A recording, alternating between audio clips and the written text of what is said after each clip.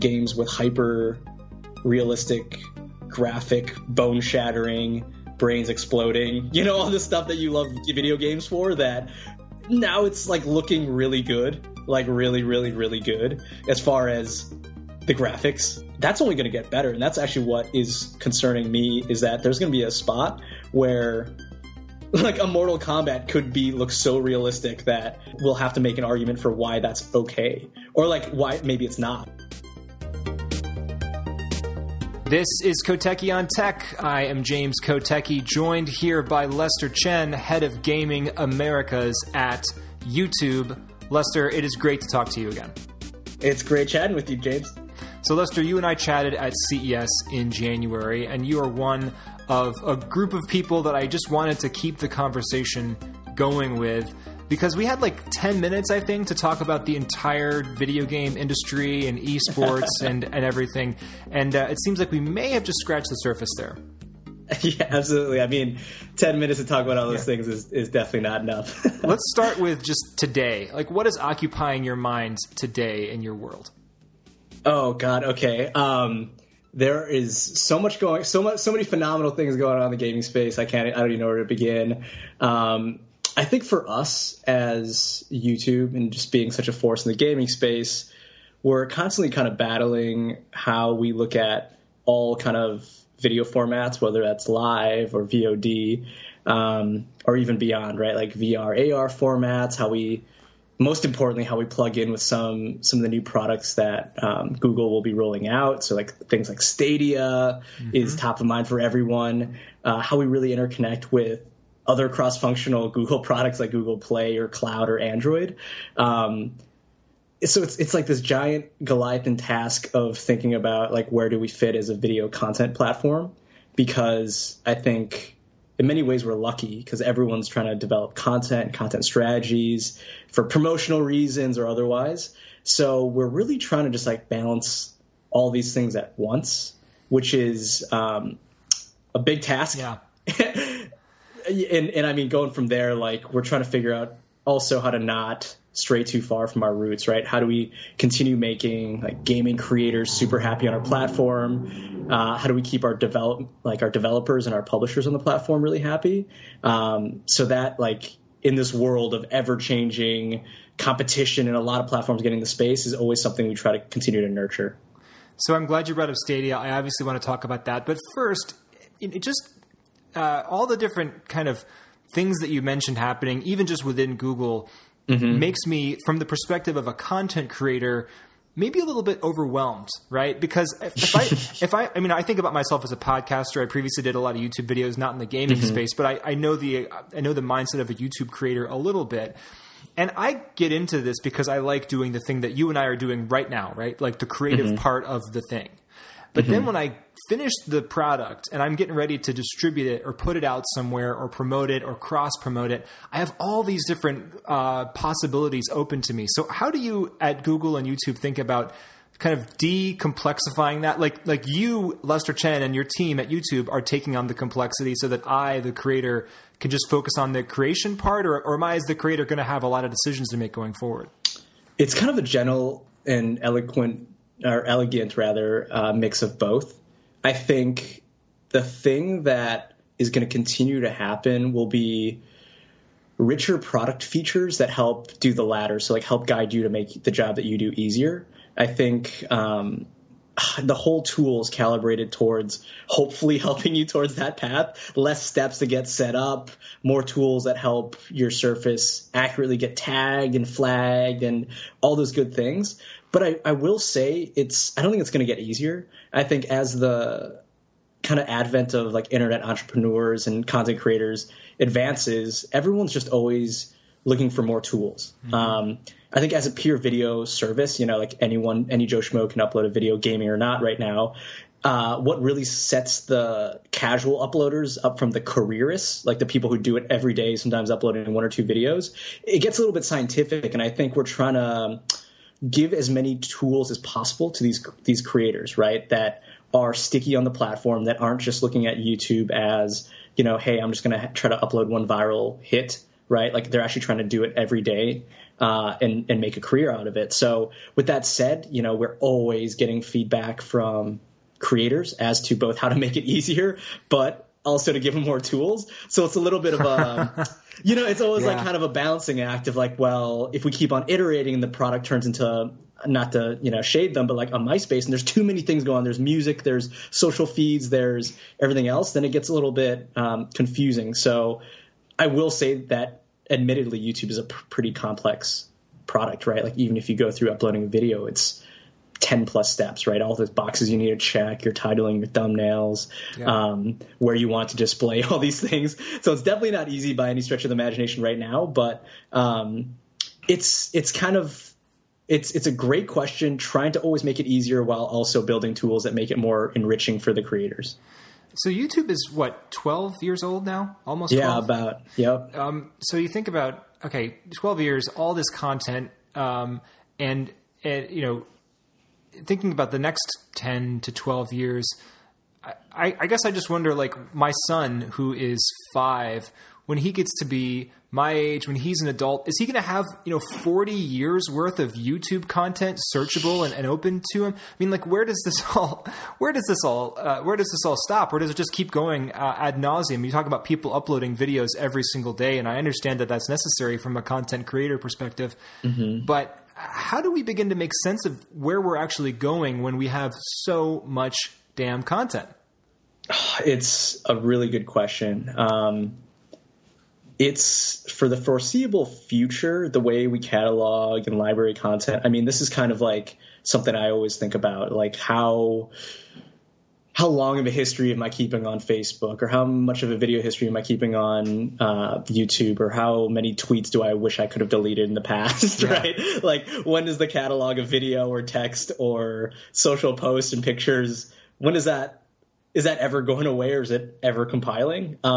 I don't have that answer for you, unfortunately. I do know that as we expand and more people like your son are starting to look at, like, I think there's an inherent nature, even when I was young and before YouTube, to record and like share, right? Mm-hmm. I think as long as that human intrinsic nature of you have something to entertain with, or you want to record something to entertain or to educate or to empower, or just even very surface level stuff to get a laugh or, anything.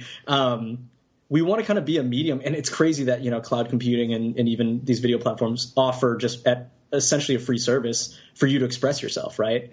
Now, that's probably going to be like, I don't see servers shutting down or back catalogs of videos being taken. Like, there might be essentially every, I don't know, maybe 10 years, some scrubbing, right, of inactivity and whatnot. But I see us as a platform, like, always trying to just be there. It's just like a video platform where anyone can upload for as long as the foreseeable future can see. And that's kind of like daunting when it comes to us as a platform and talking about responsibility, right? And like where we play as far as a platform that is such a mirror to society, and not just like Western society, just emerging markets, everything else, and how people are learning to get their political views, or learning how to fix things, or learning how to play games, or anything else. I think that's this constant notion that we need to make sure we're responsible, so that the people who either monetize or the people who upload and monetize can feel like they're in a platform that has some type of rules and parameters, and that it's not a complete wild west, when it comes to internet consumption. Because I know right now, I'll leave it at that. Well, I mean, I was just going to say, we've seen a lot of criticism recently of YouTube as a platform as far as surfacing suggested videos that take people down rabbit holes that go to not truthful places, and maybe YouTube is responsible for radicalizing people. There's all kind of criticism of YouTube, and I don't put that all on you, and I know that's a lot of that has nothing to do with gaming, but I'm wondering, how do those issues then refract into the gaming space where you are, and how do you think about that as trying to run specifically the kind of section of YouTube that's about gaming? I think we can learn a lot from these things, and I think we're the unfortunate, I guess, whatever the opposite of a benefactor is from these things that affect the platform at whole. I think there's when we look at, if we're trying to build gaming communities within YouTube, I do know we're probably not helped by general perception of the platform and all these other things that kind of come up in the news cycles.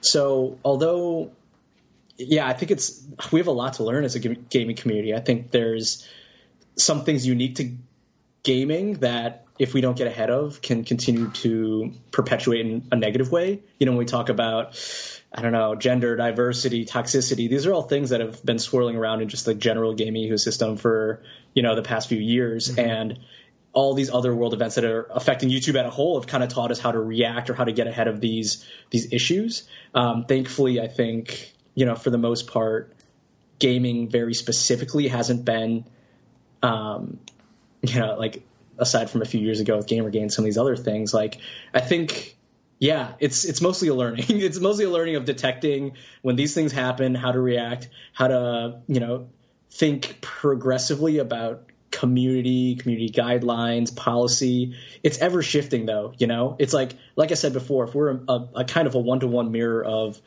the world, it's like you almost have to be the world police of content, right? Like what applies to this one region might affect, a different region and how rules and regulations are interpreted. It's pretty wild to think about as being such a global content platform where you're crossing the lines between someone in Japan and someone in India and someone in Brazil and then back here to the US. And is there a technical solution or a series of technical solutions for that?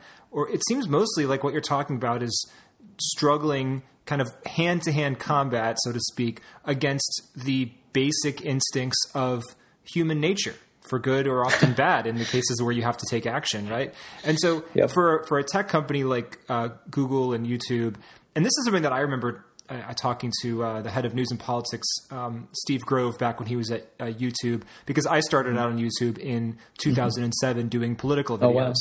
And I interviewed Ron Paul in my dorm room. That was my big claim to fame. And so a video, but which I hope, by the way, stays on YouTube for decades and decades to come. Yeah, you got to check your channel, make sure that's not taken off already. Yeah, that's still there. I'm sure that's still there. I got to watch it every day. Yeah, I got to keep those views going up.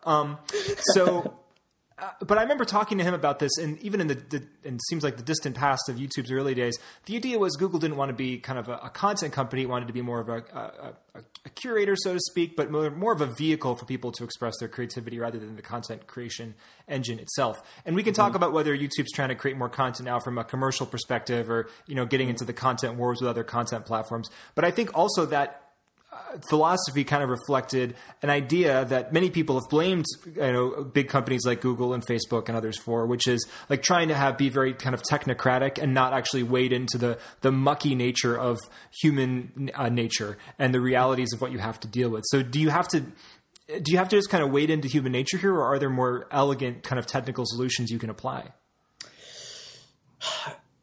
It's going to be a mix, and I'm not the subject matter expert when it comes to deriving policies and talking at very it's kind of above my pay grade at a certain point of thinking. But I do know that when it comes to pre-recognition or post kind of analysis of these topics, and just even you take into consideration the last 12 months, there needs to be policy or things put in place that have human nature baked into them. And it's not just human nature at a singular person. It's like these things aren't being dictated by one person being like, this is good and this is bad, or this is harmful, this is safe, this is extreme, this is normal, because it's very subjective, right? Yeah. When you talk about at a human level, what you, James, probably think as, mildly suggestive, someone could think is extreme. So as the systems try to process, and then you cross cultures, right? And what is acceptable in one place and what's not. Yeah. And you start thinking about this universal nature of especially I guess a good example in video games is that's becoming increasingly clear is violence and games with hyper realistic graphic, bone shattering, brains exploding, all the stuff that you love video games for, that now it's looking really good, really, really, really good as far as the graphics, and how even a normal computing system that would look at one thing that's real and one thing that's digital, that's only going to get better. And that's actually what is concerning me, is that there's going to be a spot where a Mortal Kombat could look so realistic that, we'll have to make an argument for why that's okay, or why maybe it's not, or, why that's too realistic to be to suggest that globally there's a global connotation that's not like good, that's harmful for people. Yeah, and that it's been an age-old argument about do video games cause violence, and up until now, I think you could argue that playing a classic version of GoldenEye is not necessarily going to turn anybody into a serial killer, because I like to play that game with my friends growing up. Right. But you're absolutely right. Like if we get, if you take the Star Trek The Next Generation example and go all the way to the holodeck or the Ready Player One example, to use a more current sci-fi story, where you're strapping it on some kind of holographic gear and you really feel like you are actually in the game and your brain has no way of telling which is which, and then you kill someone in the game and it seems realistic, does that do some kind of psychological damage to you? For sure. And I mean, by the way, I don't necessarily envy you, in a position to be getting all these questions and be wrestling with all these things. I think it's fascinating that a lot of these technical questions boil down to kind of existential philosophical questions, really. The more technical you get, the more you have to wrestle with issues of human nature. And human nature at scale too, right? It's like, I think it's the whole, how many sample sizes do you run it past, or how many people need to universally accept things should be, the way they are, or perceived the way they are. Yeah. And I think it's such a tricky line where you kind of derive things like, is it harmful, or is it bad natured, or is it distasteful? And I think, right now it helps a little bit as a platform, we're trying to think about how to make brand. It's like, you in a lot of ways you try to think about where the money's coming from as well. And you think, well, brands, and advertisers are the backbone of YouTube. I don't think that's news to anyone, right? Mm-hmm. So in many ways, when we think about millions of people monetizing the content they upload, well, yeah, we can write community guidelines, and I think we should around, whatever categories we need to. But at a certain point, even those aren't enough, and we need to think about brand safety. We need to think about, what does a Procter & Gamble think about? What does a Colgate? What is a Buffalo Wild Wings? What is a, Acura? Like all these different brands, and they have different perception of what is, they need to also define how their brands align with the digital age and what is acceptable for them to play in, right? Even like at a very fundamental level, getting away from TV expectations to digital content, right? That's like a huge argument that I think a lot of pundits and people talk about YouTube is like, okay, well, are the TV dollars flowing to YouTube? And when that happens, like, how are the expectations being rewired so that people buying that content and thinking about it? Are they lowering their expectations? Is it just like a different world that we live in where an Instagram or a YouTube or a Twitter or a Facebook impression is so much different than a TRP or a GRP or these things that like traditional media people have been buying with the intention that they know that that's brand safe and like, someone's behind a control board making sure that it's filtered, there's no profanity. It's like this huge, crazy other world that we could talk about. Probably deserves another 5 hours, James. All right. Well, I'm going to make you a co-host on a separate podcast then, and we'll just dive into it. Yeah. You talk about brands having a say. Obviously, tech companies have a say. To what extent should regular people, and to what extent can regular people be involved in this conversation? Because this is another factor, right? You've got really important decisions to make as a platform about all of these things, and I don't know how many people work. I don't know how many people are actively thinking about this, but it's got to be a relatively small handful compared to the number of people that will be affected by it globally. So how do the regular members of the audience, even if you're not a YouTube creator, obviously you'd be affected by this because you watch it or your kids might watch it, etc. So how should regular people join the conversation? There's a little bit of a democratization of comments in the way, like when people watch content and just leave literally comments, right? They watch it and there's some opinion that the subjectivity kind of gets ingrained in the reaction of, people and when they watch things. I think it gets a little bit lost. I don't think it's a high level philosophical question. I don't think commenters are like really weighing in on, unless there's like really graphic stuff or like some terrible trend that's going around where it really is eroding some fabric of society where people are like, take this off of YouTube, right? And that's when we usually get flagged, right? Or that's when something that has somehow escaped, our guidelines or our policies that we kind of then have to revisit. But typically it's this like autoimmune system of this widely, democratized video platform that these things, it's like really hard to predict. And it's almost like the audiences naturally kind of push this bad stuff up, through the surface of the skin of the platform, right? They push it up in the sense that they distribute it more widely, or they push it up in the sense that it gets the attention of you and other people at the platform so they can do something about it? Yeah, more so that. I think like and sometimes that's too late, unfortunately. I mean, like we'll try to figure it out and predict these things as they're happening, but like, the systems are only so good right now in the way that we can pre-detect this is like it's ever evolving. We're never going to get it right. Yeah. But yeah, I think like the audiences usually will find that stuff, and that's kind of a bad answer for now, but hopefully it gets better. The one answer to how to deal with this stuff is regulation, right? Like one potential answer is the platforms can't regulate or won't regulate themselves, or it's unrealistic for them to have to make these kind of ethical, moral decisions. That's what the role of democracy is. That's what government's role is ultimately, to do. Regulators operating at the request of legislators who are elected by the people. So that's also obviously a very imperfect solution, but that's another way that society can deal with this. Are you expecting kind of additional content regulation, or maybe any content regulation, to come down the pike in the next 5 years? Are you kind of bracing for that? I mean, like a simple answer is look at what's happening in EMEA, right, with Article 13. I won't really weigh in totally on like that, but I mean, that's just a sign to look at content regulation not really at the level that we're talking about, like policies and regulating like the actual content types, but more about the rights and who owns the rights, and how do platforms that allow, user generated content, what role do we take in, accepting that or giving the rights over to the rights holders. And can you do a quick 20-second explanation of what that is for people who don't know?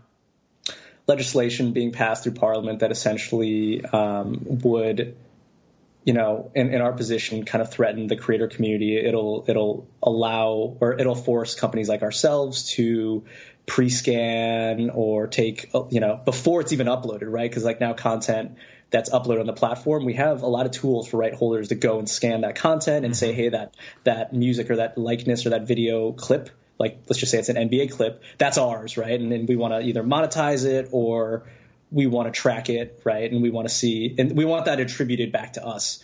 What Article 13 could suggest is that, before that content even goes up, it would need to be scanned and vetted and attributed back to the rights holders, which in many cases could be threatening, quite frankly, to people wanting to upload it in the first place, right? And the thoughts around fair use and transformative content, because they'd run into the initial roadblock about, they'll instantly give the rights holder some means to either, claim rights or otherwise to that content, whether that's gaming content or news, sports, someone's likeness, right? Like literally the meme generation would be kind of eroded. And this is the European Parliament, obviously, that you're talking about. Correct. Correct. We talked a little bit about this at CES, I think, which is this very interesting kind of quasi gray area around intellectual property rights, especially in the video game space, where people are obviously uploading a video game that they're doing something original within as the avatar in the game, but obviously the video game itself and the world and the graphics and everything was created and owned by some other company. And that's a fascinating. I mean, I just rewatched that documentary. You've probably seen it. Everything is a Remix. Yeah. Which makes a pretty strong case, like almost a radical case, if you take it to its logical conclusion, that like there should almost be no intellectual property, or at least the way to get the most creativity is just to have no intellectual property at all and just remix everything, because that's all anything is anyway. But then, of course, obviously the ability to monetize content on the platform might be a little bit different as well. So there clearly, I think probably most people agree there needs to be some kind of balance there. But that's a fascinating issue. But look, we did mention Stadia early on in this conversation. And since that is the thing that you said you're thinking about maybe the most right now, I want to make sure we get into that. So can you give me a 20-second explanation of what that is? Yeah, so in Stadia specifically, or the kind of work we're thinking about? Well, first, I guess the announcement that came out maybe a week or two ago, just kind of a recap of what that is. Is this something that I can replace my Xbox with? I actually didn't look at the announcement too closely. Is this like a different video game system, or is it something on top of the existing machinery? No, that's actually it's the opposite of what it's the slogan is gaming doesn't have to be in a box anymore. So it's essentially games you can play through your Chrome browser. Right? But I don't have to have an Xbox. But this would be, instead of getting an Xbox, I could open up my Chrome browser, and there is a controller, though, exactly. Right? Like I'd have a controller, but I'd just be connected to my computer. Correct. Okay. Yeah. So it could be on any device, actually, not even just a computer, right? A mobile phone that has a Chrome browser on it. Anywhere that you can load it, right? Your TV that you plug in a Chromecast, which essentially is can emulate a Chrome browser. Mm-hmm. So any device really that Chrome is on, it is a cloud computing or game streaming service where all the processing power, so like graphics, everything else is done within the cloud, so you can kind of play games through the cloud. So yeah, I mean, like if your question is, can this replace your household system? Yeah, absolutely. I think becoming, this announcement was I think kind of a mind bend because, for a lot of reasons. It's gaming subscription, like a potential gaming subscription service or otherwise, where, you could play games anywhere. You can play the same games that you love anywhere, like high fidelity games. It's not just like, I don't know, mobile games are confined to your phone because of the fidelity and the graphics and the processing unit within your phone. This is like literally offloading everything to Google Cloud servers, right? Yeah. Which is kind of like a brain melt for a lot of people. And I think it left a lot of people like, wait, is that possible? Is there going to be input lag, which I assure you has been many iterations in the testing to make sure that like when you push A, it's seamless with like what actually happens in the game. But yeah, obviously more than 20 seconds, but that's kind of the gist of Stadia is a cloud game streaming service. And is the idea that these will all be original games to the platform, or are games from other platforms? Can I play Super Mario on it? Would be an obvious question. It'll be both, right? So I think we announced that there'll be a studio head within Stadia that will be developing like owned and operator first-party content. And there's obviously going to be an element to licensing or having your other favorite AAA games be available through the service. So it'll be a mix, kind of the same way, there's Microsoft Game Studios with Xbox, or PlayStation has, Sony Entertainment. Nintendo obviously has their own first-party, but they also license out from different publishers and game companies, personal IP. So yeah, the dream is to have a strong lineup of content, both third party and first party. And this kind of closes the loop for you in a way, right? Because then you can have obviously seamless integrations with YouTube and streaming to other people, or then creating the YouTube videos out of the game. And I'm sure the possibilities are obvious and endless. Yeah, it's both like initial for YouTube. I mean, we were pretty tied to the hip with a lot of their announcement. I think the implications are pretty bananas. Like when we think about it, just building in the software. So when you're playing games, it's like you said, in the beginning of the phone call, breaking down some of the barriers to upload your content, right? Like if you're a streamer and as you're playing games, there's a seamless kind of interface, which you can lightweight start streaming as well to your channel. That would break down a lot of barriers of like different encoding software. And that team obviously has to work on making it look as good, I think, as a stream that has high quality today. How like streams when you watch them today have subscriber notifications. They have so many different nuances, emojis, blah, blah, blah, everything that you can imagine. I think like the team, when they're developing this product to seamlessly stream, need to consider those, because I think we're past the era of just like, yeah, as long as you can stream, that's cool, right? Like PlayStation right now, if you click a button, you could stream to YouTube. But that's kind of not enough, right? I think like streamers need a little bit more like widgets and modules and things to keep that stream fresh and exciting. But at least we broke down that barrier between, our game platform and our video platform, which will be sweet. But where I really get excited is like all the product features that were announced. So like you can join, your favorite YouTuber can be playing a game, and you can literally click a button to queue up to play in that person's game with them in your game browser, right? You don't have to go like to your Xbox, boot it up to your TV, add you on a friends list, join your lobby, and figure that all out. That'll be completely seamless. So like you can knock out a bunch of steps in that process. So let's just say you can join Markiplier's Fortnite lobby, or you guys can play some other co-op game together. That would be pretty crazy to think about. And then the share state, or state share, I think it's share state. where games, you can kind of jump in at any moment, right? Based on like where someone has kind of said, hey, let's just say I'm at the certain boss level or a certain point in Mario Maker, and I want you to jump in right into this point. It'll be a seamless thing for an end user, not playing with the creator, but to just click a button and to, let's say, start a time trial or play at that same point in the game.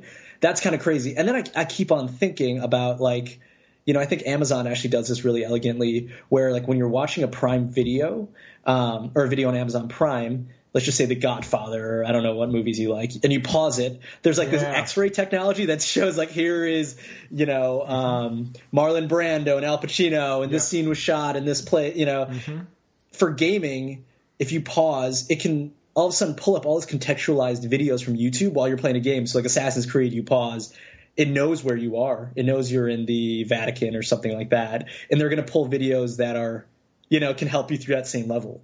And that's when I think it starts getting exciting for YouTube, is like using all the metadata on the YouTube end to pair it with in-game data to provide you with like a richer experience.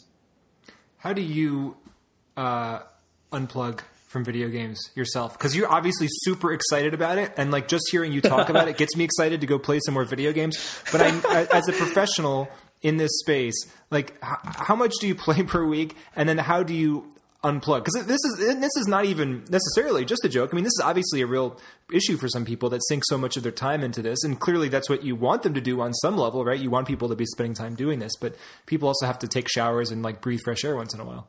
So like I do those things, so don't get me wrong, I keep the hygiene going, but I look at it, it's difficult to be like a gaming, or not to like pat myself in the back, but it's a little bit more difficult to be in the gaming space and always be like caught up with what's going, because the space is moving so fast, right? It's like really hard to keep yourself relevant.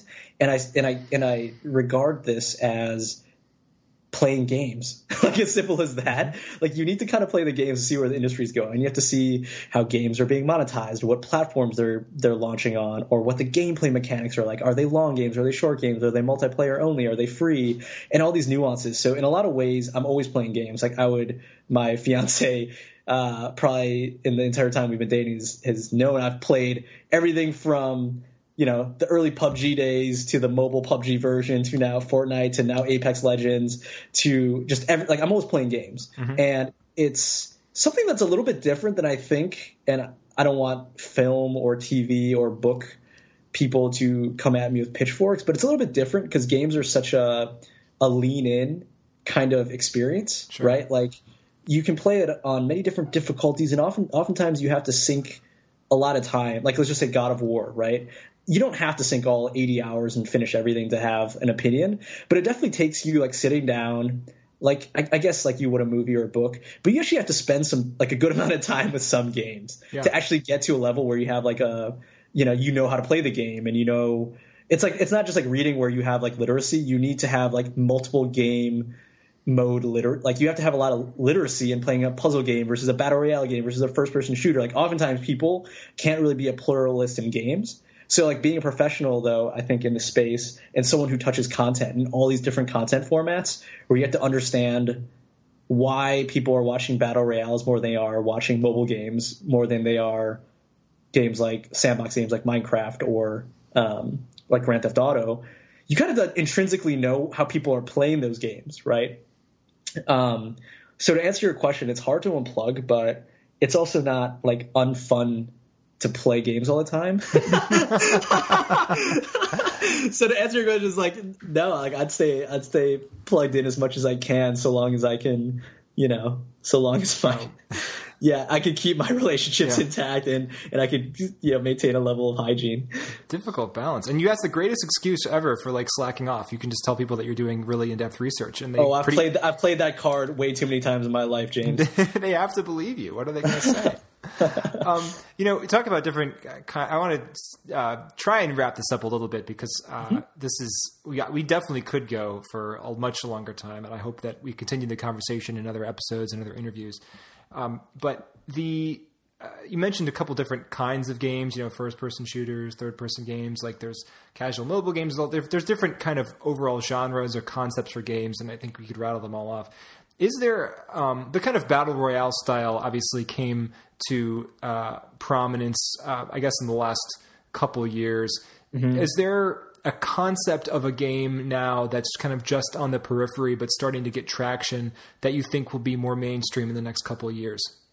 Man, that's a great question, and it's so hard to know. Like, you know, the battle royale burst was being developed for many years, right? Like This was back in this game called Arma, which had a mod where you were like, you know, it's kind of zombie outbreak, and then that went to DayZ went to H1Z1 iterated, then it was PUBG, and then PUBG went to Fortnite went to Apex Legends, and it's just such a wonderful concept because it's so bite-sized and it's so fun to watch one person win it all, right? Mm-hmm. It's like so conducive towards that, and it's so fun to both play and watch, which isn't that seems obvious that the games are like that are most fun to play are the most fun to watch, but it's actually like not the case, right? Like Candy Crush or something could be really fun to play for some people, but it's terrible to watch someone play Candy Crush, right? Like you're not going to sit around watching, or like Angry Birds, right? Some games aren't fun to watch. So that's what I always have to put a lens on, right? Like how fun is it both to play and how fun is it to watch? I would say something that's really interesting is like games as like being used for like role playing, I think is something that's going to happen more and more. It's always happened like in that's like literally the idea of machinima, right? Like using in-game characters to emulate sitcoms or scenarios or, you know, virtual situations. I see it happening with Grand Theft Auto is a hotbed for role playing right now. And a lot of people like to watch variety streamers or uploaders pretend to be cops or robbers or civilians and follow like rules of, you know, Grand Theft Auto worlds. I think it's been going on in Minecraft for a long time. Like all these the idea of role playing is many faceted, but I think so it's hard to say that that's the next genre because it's already so prevalent. I don't know. It's if you're going to talk about a game format, oh man, I would say, you know, I really did think it was going to be more games like Clash Royale, to be honest, where it was like a mobile game where everyone has their phones, and that's going to enable the next generation of like phone games, you know? And that was also watched, like everyone was watching the game Clash Royale as well on the internet. But then that genre wasn't that sticky. That like one-on-one tower defense kind of mode didn't stick around for a long time. So it left me scratching my head. And then games like Pokemon Go, right? Like augmented reality, real life games. Oh my God, that was like absolute blockbuster on YouTube. And you know, but then it fizzled out. And I think, you know, this year or next, there's going to be a bunch of AR games that come out that, you know, I don't know if that's like a game mode though, right? Or if that's like what you're kind of getting at is like a trend like battle royales, like are like AR games where you're doing stuff in real life going to become like a full-fledged mode. I don't know. Maybe it's just kind of like I'm trying to think outside the lines of just like game modes and more about how different mixed media will skew towards the next thing. That's one of the best I don't knows I've ever heard. And I mean that as a serious compliment because obviously the answer is that nobody knows, right? And if you could predict it, you'd be a billionaire or whatever. But I think that even that answer was an interesting glimpse into all the different possibilities and places things can go. And obviously, even when you're an expert in the space and play as much as you do, and you think you kind of know what the trend might be, it goes in a different direction. So it's obviously a fascinating place to watch. By the way, do you have statistics like are there a certain of the number of people who play games versus the number of people who watch games? Do you have any sense of the numbers there? And how they stack up? I love this question. No, I don't. I don't. And this is funny because I was at South by Southwest about a month ago, and I was doing a panel on kind of like the young generation of gamers and creators. And someone came up and asked during the Q&A if there's ever going to like be a point of singularity where there's more consumers than there are players, or like there's more people watching games than there are creating. Mm-hmm. And it just like put my mind into this weird bend where I'm like, I don't think that's going to happen. Like, no way. But then I started thinking about it and I was like, I don't know, maybe I should look at the stats. And so I don't know. I never have pulled that at a macro sense. 'Cause it's kind of hard to track, But I'll give it maybe for the next time we chat, James. Maybe I'll give you a glimpse into some numbers. Well, it's interesting because with like football, professional football, obviously many more people watch that than can actually play less than 1%. But right? with esports, at least the idea is like maybe that could be me, or like there seems like there's a more permeable barrier for me as the guy watching it to become the guy playing it, at least in my mind. Right. That would be a great stat. I need to figure this out for you. That's some homework I have. Well, James. that is a great hook for the next time that we chat. I really appreciate it. Lester Chen, head of gaming for YouTube, head of gaming Americas. Is there a head of gaming for like Asia? We have counterparts in APAC and EMEA, believe it or not. Okay, cool. So Lester Chen, head of gaming Americas at YouTube. Thank you so much for joining me on Koteki on Tech.